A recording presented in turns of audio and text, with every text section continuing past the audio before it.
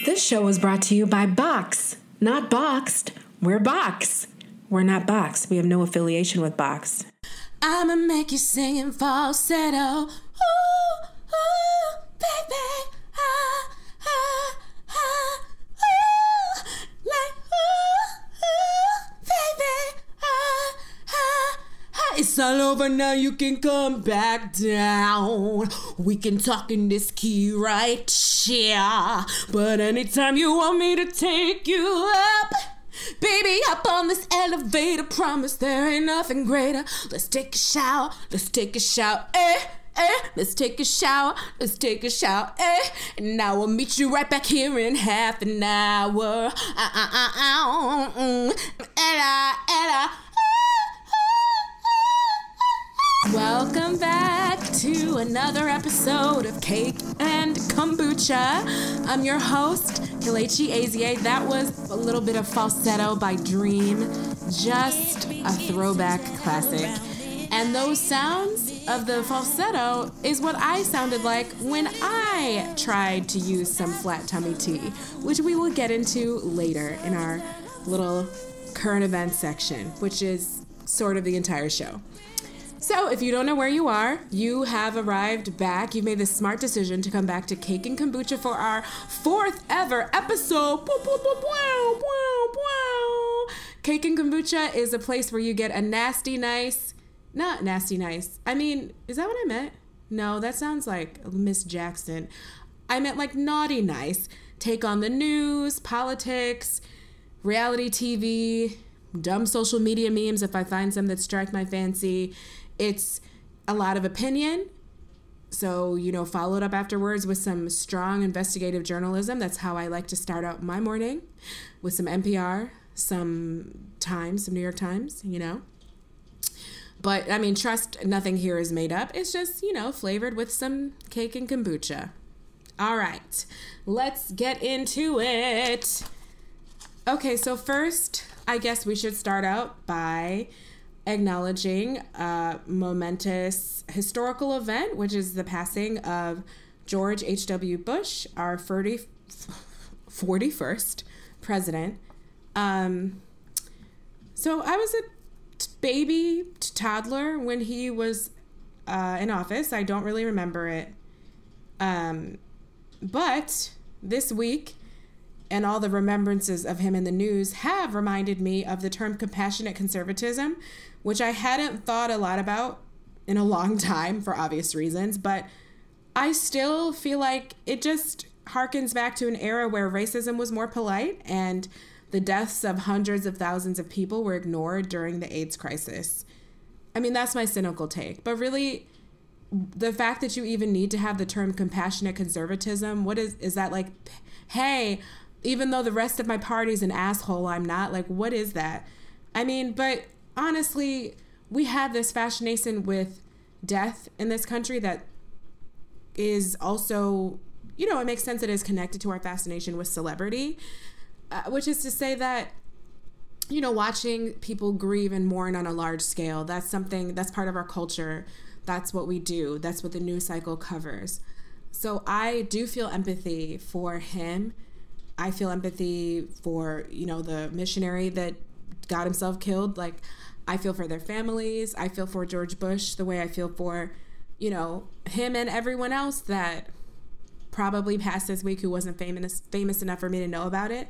But, this tendency to sort of put people on a pedestal just because they've passed is one that's I just think it's a little bit problematic in these times, because there are things that I was reminded of, even like with talking to my mother, like the Willie Horton episode, and then reading a lot of historians remind us now that those kind of overt racial politics and plays, they led us to the moment where we are now.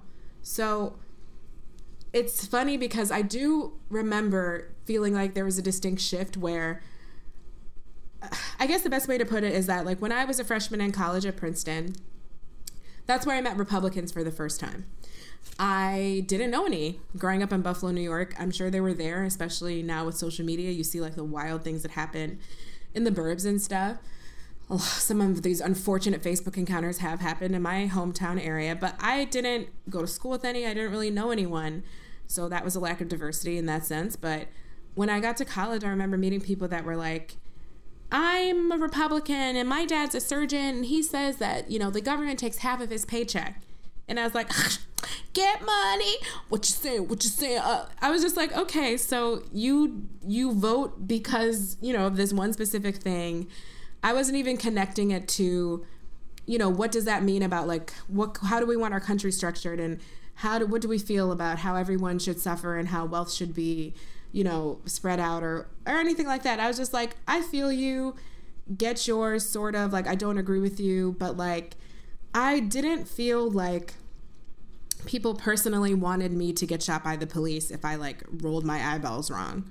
Like, I didn't feel like, ha, you blacky blacks, that's what you get, which is kind of what you get when you turn on the media now. I mean, the racism and vitriol that I experienced in 2016, it's just compared to the things that I used to go through in my life, which, you know, institutional racism, you know, some teachers discriminating against you, and then your parents come to school and have to straighten them out and be like, hey, you thought, you know, things like that. People asking me weird questions about my hair, or like, I remember one time I was doing a musical at a private school. It's like, it was an all boys school, and I was doing a musical there. I'm a girl, so they needed girls, and they had a lot of money, and they were doing like this production of West Side Story, and they told one of this dark-skinned black actor who I knew, they told him, well, he was a student, they told him like, okay, and I know that you have your own makeup you're bringing. Like, this was at the makeup tutorial session. I know you have your own makeup. And to me, they were like, your skin is a different kind of skin, so you can come. I was like, oh my gosh, thank you for inviting my human skin. Thank you for deeming it human and deciding that there might be some shade of brown that you could put on my face for this, you know, $50,000 high school production, you idiots. So all I'm saying is that I feel like we all might feel a little bit of nostalgia for when things weren't so in your face wrong, but that doesn't mean that it was right. Like, it just means it was not as sucky. So yeah, like, I'm sure he was a great grandpa. You don't have to speak ill of the dead, and you can remember the gentle, you know, peaceful ways they lived their last days, and you know, the respect that he showed to Obama, and kind of a sort of statesmanship that we do miss right now. But I feel like putting this emphasis on like his presidential legacy as something to admire is just seems to be misguided and unnecessary, and not, it's just unnecessary. So our next story is about this feisty lady, Jameela Jamil. So Jameela Jamil has had it. She's fed up and she's not taking it anymore with these girls on the gram promoting the flat tummy teas. She came for Cardi B this week and Khloe Kardashian aggressively criticizing them for promoting these things on their Instagram, these flat tummy teas. You know, Cardi B has one where she's saying this is how she lost her baby weight, et cetera, et cetera. And saying, you know, you didn't lose your baby weight this way. It's wrong. It's harmful to promote these products. She even had a parody video she made where she was on the toilet having diarrhea. It was gross but effective. And then she upped the ante by saying, these are my notes rustling because I'm official. She upped the ante by saying that she thinks that airbrushing should be illegal. To which I was like, whoa, girl. Let's back it up. Okay, so first of all, let me say that this is so interesting because I agree with almost everything that she's saying, except I'm just not 100% sure she's the right messenger for this. And I'm very interested in how much she is responsible for the fact that she's in the vessel that she is in, and that perhaps she's not the right one to be bringing this information to the masses. So she says it is basically her mission to fight against the way that body image is weaponized against women. She does talk about her own struggles as a teen of having eating disorders and using diet teas and and starving herself, et cetera, based on magazines. And I know she was a model who became, I think, a correspondent, as a news correspondent or journalist in England. And then she is now an actress on The Good Place. I should have said that at the top, but I didn't. So I'm telling you now. And I don't know, she's tall and thin and perfect looking. So my issue kind of is, if you want to tell people, she's not only saying these tools don't work, she's almost just saying like abandon it completely, right? But you have this thing that makes you very palatable to transfer from modeling to another type of hosting on television to being on one of the most highly rated network shows on television right now, for that to be your first acting role after never having acted. So you transferred, from those things seamlessly by being talented and by being beautiful. And I'm not sure that it's enough to just say, don't try this. I kind of think like you have to explain how you are thin, really. How are you tall and thin? How are you managing this thing? But don't just poo-poo people that are trying to gain entree into the same things that you are. And I'll get a little bit into, the difference between like a civilian, as we call them, and like someone who's in the industry. So one thing I appreciate about Beyonce, for example, is that Beyonce has never made it seem like she just rolls out of, even though she has a song saying she woke up like this, the real fans know that she will openly talk to you about how there were times where she only ate a tomato and things like that. Like, I have some slices of tomato for lunch, and it's like, I appreciate that because you're being real with the girls. But I kind of think that Jamila needs to say, like, how, I don't know. I just, something is not quite sitting right with me about it. And maybe you guys could weigh in and talk to me a little more about that. Maybe I'm not articulating it the best, but I just feel like there's a little lack of self-awareness, maybe. I think that's what it is. I think it maybe is a lack of self-awareness to get to the position you're in, to look the way you look, and then say, don't do all these things. It's all stupid. It's all a sham, while you're on, the cover of fashion magazines, while you perfectly well fit within the standards of what is very considered beautiful and attractive right now. You're a, ethnically ambiguous. I mean, not really. I mean, if you're not dumb, like, you could figure out that she's Southeast Asian, but like, you know what I mean? Has, lightish dipped brown skin and long hair, and looks, that's what's in right now with the Kardashians, et cetera, et cetera. Yeah, I think some more introspection is required, maybe some more analysis is required. And then as for the airbrushing thing, like, I mean, she basically acknowledges that she was being a little overboard, saying illegal. Like, she wants to, she's not really calling for that sort of censorship. But the idea that some of us can't have a little bit of help, color correcting or smoothing out things, your complexion or whatever happens in airbrushing sessions. I mean, that's, again, like, you're kind of just saying you're shit out of luck if you don't already look perfect, if you take that away. Now, I know she's mostly talking about really distorting women's bodies and making them look way thinner than they are, just generally skewing everything so that everyone does not present the way they actually present. And she was comparing magazine covers of older actresses like Sandra Bullock and comparing them with like George Clooney and saying, look, he has wrinkles and it's dignified. And meanwhile, they've airbrushed her face until she doesn't have any, or she takes really good care of her skin. We don't know. I haven't met her. I'm a fan. But this was all very well-intentioned, and I totally respect her. And I also, at the same time, just knew people were going to turn on her at the exact moment they did, and they did. Like, when she said the illegal thing, like, people were just over it. They were like, you're doing too much. But I actually have a funny story about my experience with a flat tummy tea-esque thing. So I was on tour in LA, or we were in the OC, and I had set up some meetings with agents and managers in LA. And I am a New York-based girl. Like, I've never lived out there. I always heard that for the New York industry, like, people appreciate people that just look real, and you can have, different body types or whatever. But for LA, everyone is supposed to be really thin.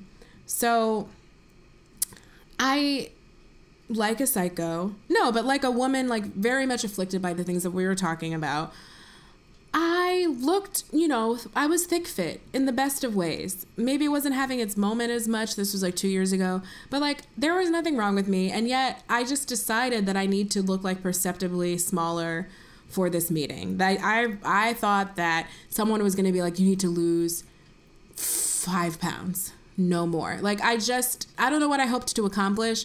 But really, actually, I do have like digestion problems, which I mentioned, which is why I like kombucha. Like I get bloated. And so I was like, let me try one of these teas. These teas are supposed to take away all your stomach bloat, right?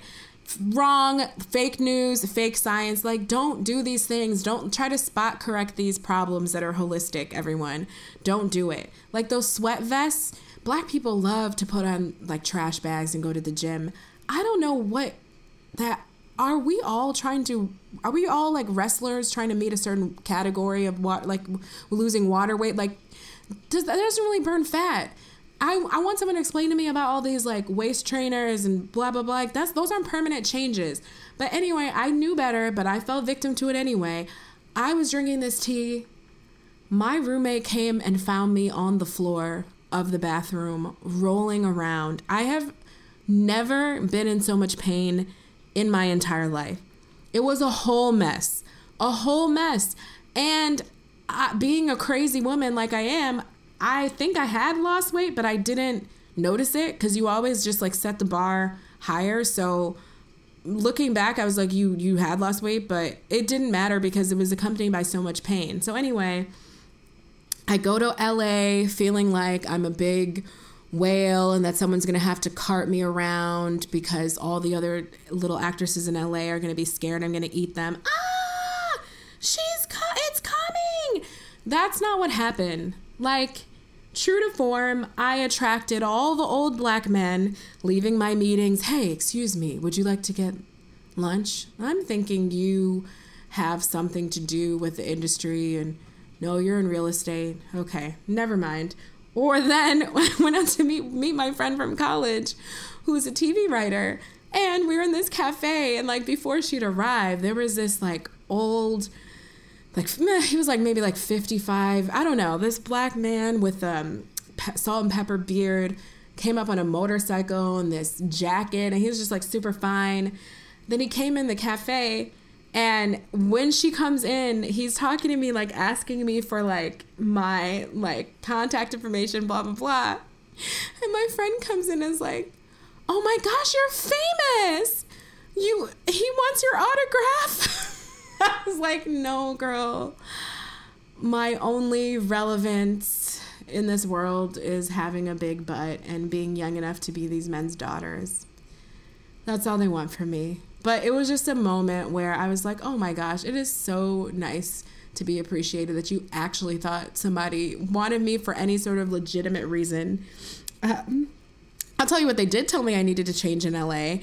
My hair. One manager asked me, she looked at my headshot. I have like kinky curly, like tiny, tiny little spiral curls. Like if anyone follows, what's her name on Facebook? The Nigerian girl with like 1 million followers who does the makeup tutorials. I don't know. My hair is like the exact same texture as hers. It's tiny. When it's wet, people ask me if I have a jury curl, which is embarrassing, and it makes me want to punch them. But anyway, it poofs up into like a tiny little like curly, whatever. And so that's how it was in my headshot. And this lady asked me, is there any way to make your hair less woolly? Woolly like Jesus, y'all. So, it just goes to show you, don't try to fix anything because the thing that you actually think is not a problem is the thing that someone will tell you needs to change. I also was asked if I could make my hair more like Kerry Washington's. Ooh, flat tummy, flat, flat tea. Flat tummy, tea. Oh, flat tummy, tea. Okay, so to continue our sort of body image issues episode, there was an interesting study that came out that said people who post their fitness routine to Facebook have psychological problems. That's not a read unless the shoe fits. Okay, so this was an actual scientific study. I looked at the charts and graphs and results of it. I actually went through the full article. It was very interesting. I had some negative flashbacks about AP statistics and mapping out results, and I was like, wow, I have never had to use that since then.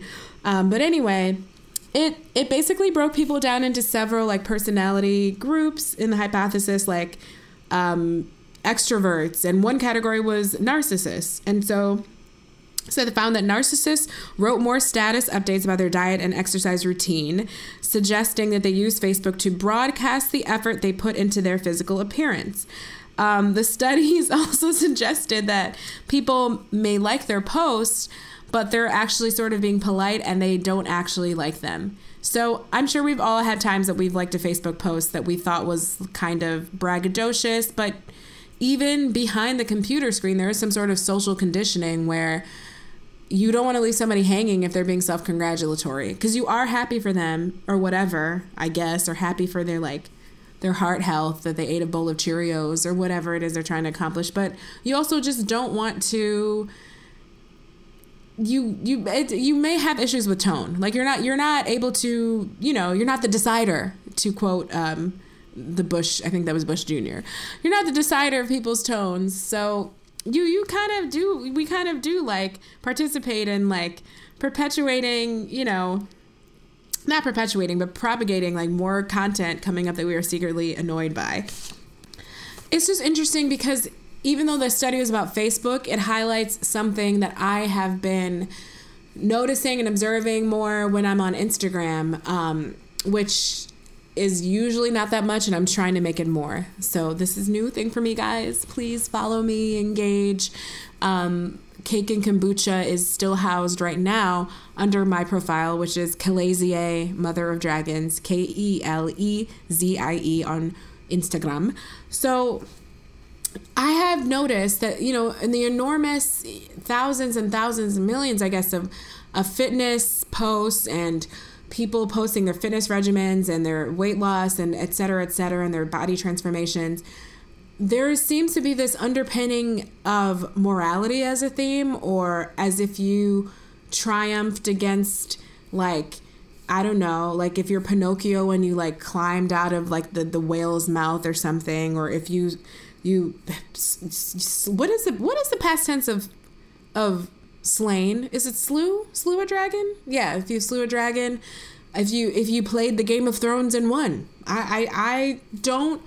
It's annoying because I prefer that you just put a picture of your butt and just leave it. Don't write something inspirational underneath.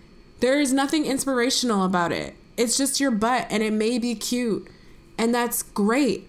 And I probably will still like the post anyway, but you don't have to be like, water is the essence of moisture and moisture is the essence of life. Like, it's not necessary. I think it ties into what our dear friend Jamila Jalil is talking about, where, well, she didn't exactly get this precise, which I can't wait for her to like refine her message some more and get into stuff like this. But, just being thin for thin's sake, it was in some ways possibly more healthy than this now packaging it as healthy thing, because at least before it was just vanity, right? But now we're pretending, we're tying with our puritanical, cultural underpinnings, we're tying this whole like deprivation and fasting and kind of all of these things that have to do with like depriving yourself and working hard. We're attaching it to food and fitness and health, which is kind of arbitrary if you think about it, right? Because how many of us are gladiators? How many of us are going to be thrown into the pen with lions and need to fight for our survival? How many of us are even American gladiators and fighting each other with Q-tips, giant Q-tips? Very few.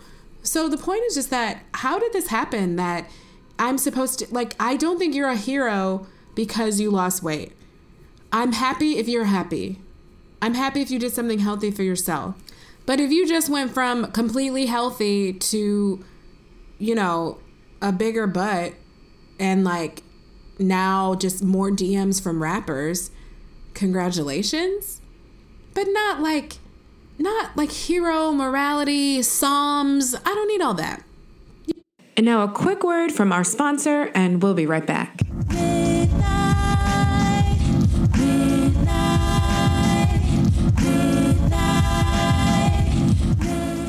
Do you want to receive things in the mail? Do you pretty much have everything you need already and live a life rich in material goods? Do you have no real need for a stranger who doesn't know you to curate a box of miniature versions of things you'd most likely use the full-size version of anyway? Do you just want to feel relevant? You need a monthly subscription to Box. This highly non-specific, random box will come to your home or office once a month. It's of the highest quality cardboard craftsmanship and has a punchy label. Everyone will be jealous you have the disposable income and common sense to subscribe to a heavy box. What's inside? Doesn't matter. Maybe nothing. But now you have a box. Isn't life better when you have a box to look forward to? Sorry, excuse me. I think my box is here. So, well, we are going to get into Mr. Neil deGrasse Tyson. First, we're going to get into someone that was creepy in a not sexual way, but who covered all the hallmarks of racism, privilege, just that sweet spot, that yummy, I guess he would like this word, umami. This place where he just touched upon everything that's wrong with liberal people in 2018. Because your understanding of your own inappropriateness is non-existent. So if you haven't guessed who I'm talking about yet, I'm talking about Andrew Zimmern. Hold on, let me check these levels. I'm far away from the mic. No, we good. Okay, so Andrew Zimmern, who has always bothered me with his willingness to eat with his mouth open and just make food look nasty. Make food that's already far out there look nasty. I'm not insulting the cultures of the food of other cultures. I am suggesting that he finds things that specifically probably are like even unappetizing to some people in those countries and then eats them with his mouth hanging open. Like if him and Guy Fieri got together, I actually can't think about that or I won't have to be able to finish what I'm doing. Anyway, so yeah, he has the show Bizarre Foods if you haven't seen it. So he goes around the world and eats foods. And so he is opening a Chinese restaurant chain because why not? But he basically said that he can do this and like it's fine for him to open this by putting down the owner of PF Chang, saying, well, he's Chinese on the outside but a rich American kid on the inside. And let me find the exact quote that he said, actually. Hold on. I can't say it better than him, and by better I mean worse. He said, was PF Chang's not a ripoff because Celia Chang's kid owned it? Zimmern said, referring to Philip Chang's mother, an influential restaurateur in her own right. Because despite how he looks on the outside, he's a rich American kid on the inside, right? What? Did you just say that you're more authentically Chinese than him because he's rich? Like, what are you talking about? That is so problematic.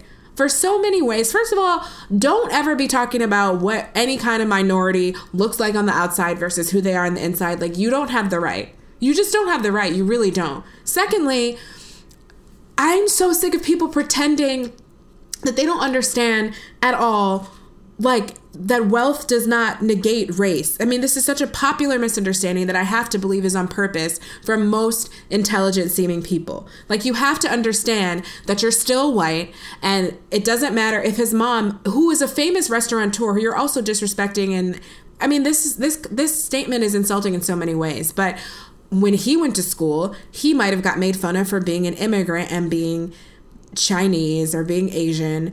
When people are being racist, they're not even that specific. So we'll just say being Asian, they probably threw stuff at him. They did not to you because you're white. Like, that is the difference between being white and not being white. It doesn't have to do with income. And I hate to use teasing because that's what everyone, on the internet, when you read comments, like people think racism, they think institutional racism is teasing. So I hate to use teasing, but I'm just trying to break it down. But like, I don't understand how he possibly could think that. But then again, a lot of people think that. So like, I have a Facebook friend who is a colleague he's a senior citizen. He shares a lot of things that are months old and doesn't read the date. So he brought back to my mind, because he shared an interview with that student who was at Yale, the 2 grad students who had the police called on them for just looking for their common room by this white lady who is also a grad student who makes it her business to do that. She's done it more than once. So I'm watching, and this was at Yale. And so in one of the comments, one of the people said, okay, but wouldn't this be the type of racism that affects the type of African Americans not usually affected by racism? And I was like, what? You mean the black kind? So with this person thought because they're at Yale, which is a whole misconception about, like, certainly you have access to things if you make it there, but that doesn't mean you're rich, because Ivy League schools have great financial aid. But, you know, if you go to Yale, you're the type of black that doesn't have racism, except we are literally, you're asking this in context of a story about them having the police called on them by another grad student for just walking around where they live and existing. So even when we're telling you about a racist story, about an experience, about a pattern of experiences, you chime in to say that it doesn't count somehow. I mean, so I guess these are the kind of blinders that we're dealing with. But I can't believe he said this. So first of all, then I Googled Celia Chang, and she is a very influential restaurateur. She's 98, a woman restaurateur who's 98 years old, very impressive. She has a James Beard Lifetime Achievement Award. So P.F. Chang came from a restaurateur family and is Chinese.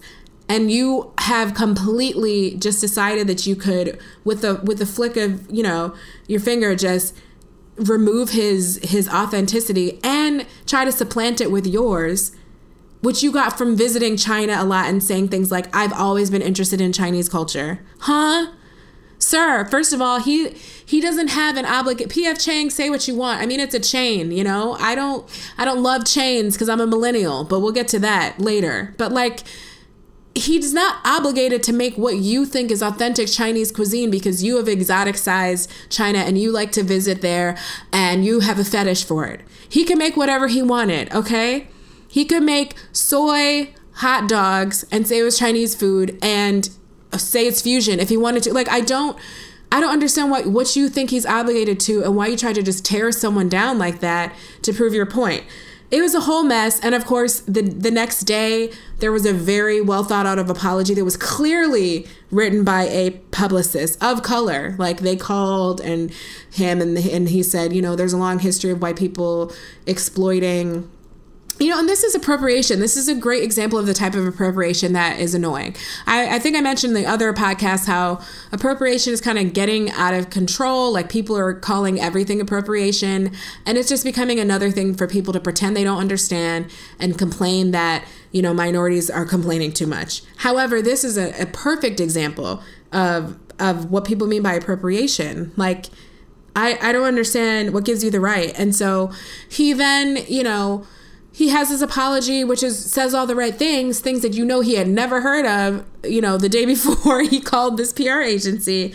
But then because I like to do the deep dive for you guys, I happened to go and actually watch the actual interview in which this was said. And he like casually throws out other stuff. So I didn't know his whole story, but he was struggled with addiction for years and was sent into a sobriety program that took him to Minnesota, where he ultimately stayed and like became a famous chef there. So he's working in kitchens in Minnesota, and he said in his words that he tapped into an underground railroad of chefs who went to Minnesota, you know, for the sobriety programs there and the job programs there.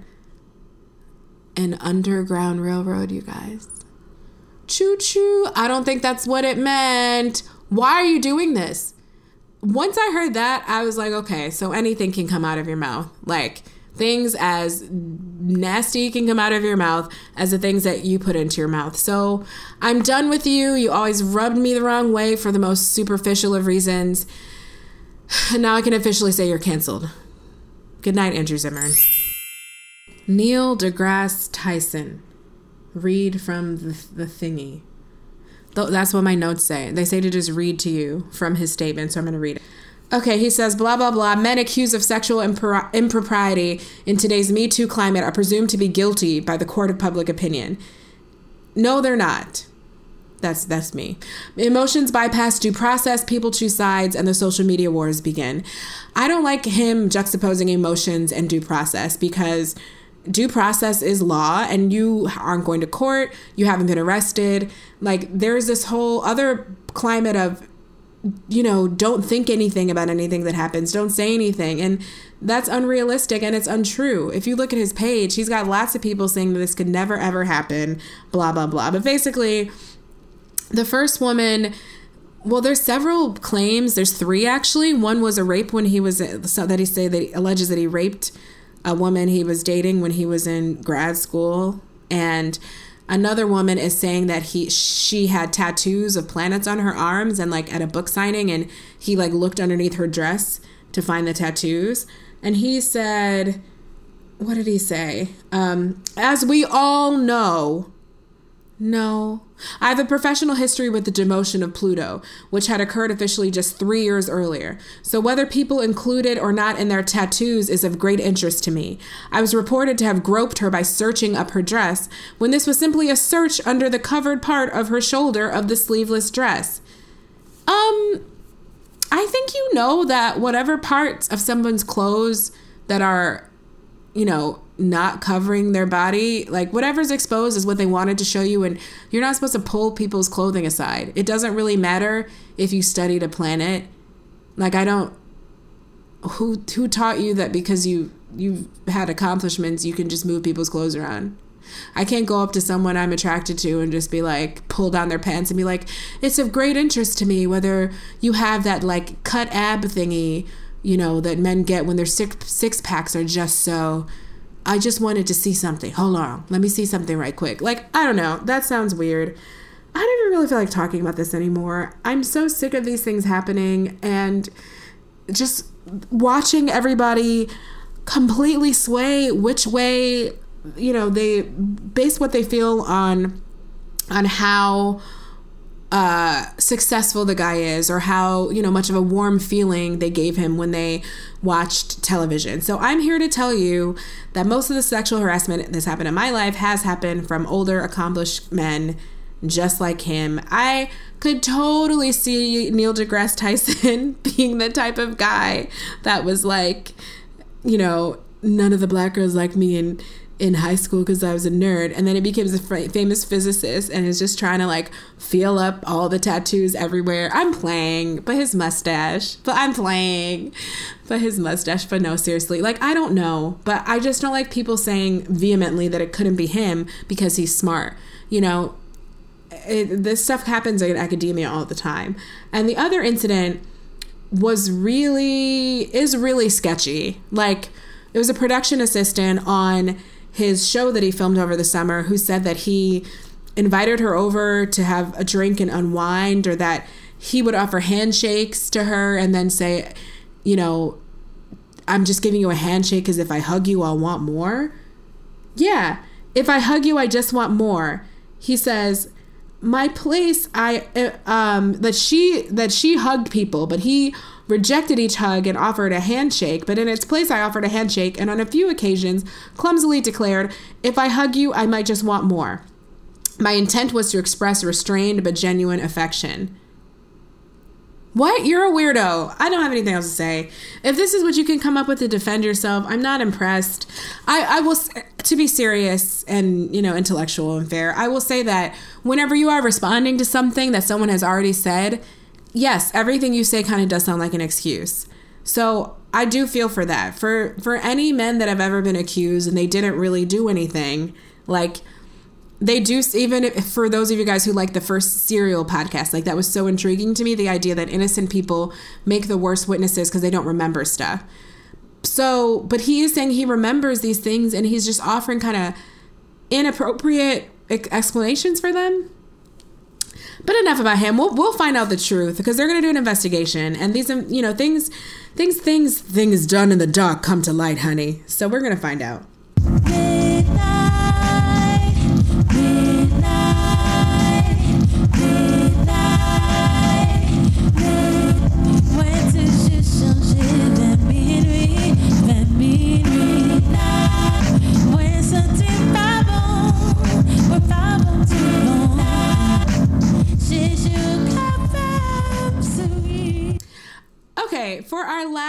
segment, I just wanted to go through some news stories really quickly, not spend a lot of time on them, just run through it.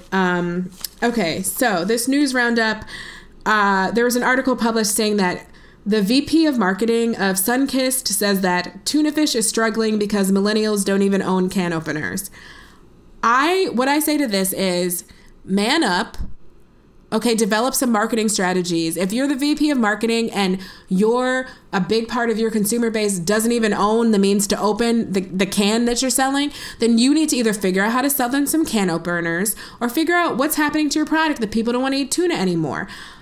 People are eating less canned fish and opting towards more fresh fish, farm raised, things that you can get a dig in and things like that, because, millennials, we're bougie. We like the best things in life. Rosé all day, baby. Like, I'm so sick of everyone hating on us because of nonsense, but this was just the whiniest thing that I've read in a long time. Like, you're an idiot for maligning the market sector that you allegedly need to stay in business.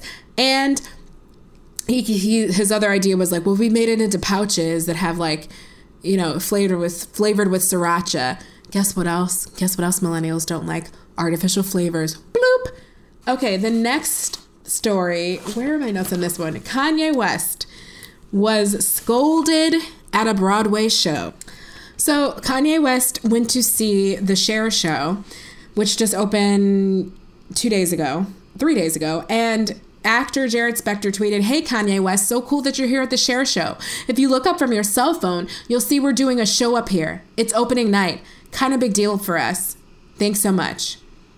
Okay, so if it's kind of a big deal, then why don't you focus? Like, not at staring out into the audience. Obviously we all stare out into the audience, but usually not so much an opening night. That happens after you've done a show like 800 times. Like, I kind of just feel like I have mixed feelings about this. It rings to me a little hollow. It seems like you tried to find the biggest target in the room and criticize him so that you could, go viral.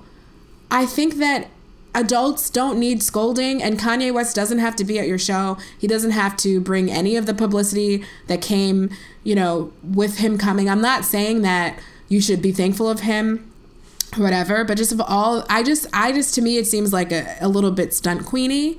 That's just how I see it. There are all kinds of old people in the front row of every show that you'll ever perform in that are sleeping. You would never call them out. Joan Rivers came to a production I was in. It was in the round, meaning the stage is kind of on the floor level and the seats were surrounding it. She slept heartily. It was a 4-hour production, an immersive modern retelling of Greek myths, and there was like food breaks and music breaks, but it's very long. It was like a whole event. But she slept for most of it, and then she took pictures with us and tweeted about how much she loved it. Do you think I was mad at her? No. I don't. I feel a little bit sensitively about audience scolding, because Black people in theater we're often treated like we don't belong in those spaces. And, I was sitting next to someone at I think it was 12th night on Broadway, and the bell hadn't even rung for the show to start. And the lady next to me turns to me and says, "I hope you're going to turn your phone off. Like, the lights are on." Just talking to me like I'm some street heathen and have never been anywhere before. Then she proceeded to laugh at all these parts that weren't really that funny. So I'm like, you don't even understand what's being said. But it's just very pretentious. There's just a lot of stuff. I have a girlfriend who is an Afro. People complain about her hair and are just rude to her. I mean, there's a lot of aggressive, silencing us, telling us to be quiet. So here, this guy who is probably getting text messages from Donald Trump or something important like that, and you're going to try to come for him. He could have been sleeping or he could have been talking. I just feel like it was a little unnecessary. And that's the only time. I'm not really defending Kanye. I'm just a fan of sincerity. You'll never hear me really defend Kanye about anything. Just a fan of sincerity. Lastly, Priyanka Chopra and Nick Jonas got married in a lavish, beautiful ceremony. Now, when I first found out they were dating, I thought it was a joke. My mom was like, "Oh, Priyanka Chopra and Nick Jonas." I was like, no, you must mean someone else.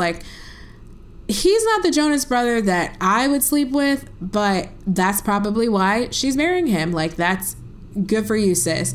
But this article in The Cut that came out today was so bizarre, just deliciously strange. I don't know why this person was so angry, but she wrote a weird article suggesting that like Priyanka was trying to like trap him, and it didn't make any sense. It was like he was 24 when he first texted her and said, you know, everyone's been saying that we should meet. And it was like she was 34 and responded, you know, don't message me here. My team will see. Like, here's my number. Text me. And then tried to say that her team is arranging all her relationships. Then it is accused her of shopping too much. I'm not really explaining it to you effectively because it doesn't make any sense, but it kind of tried to suggest that Priyanka was the lucky one for marrying a 26-year-old.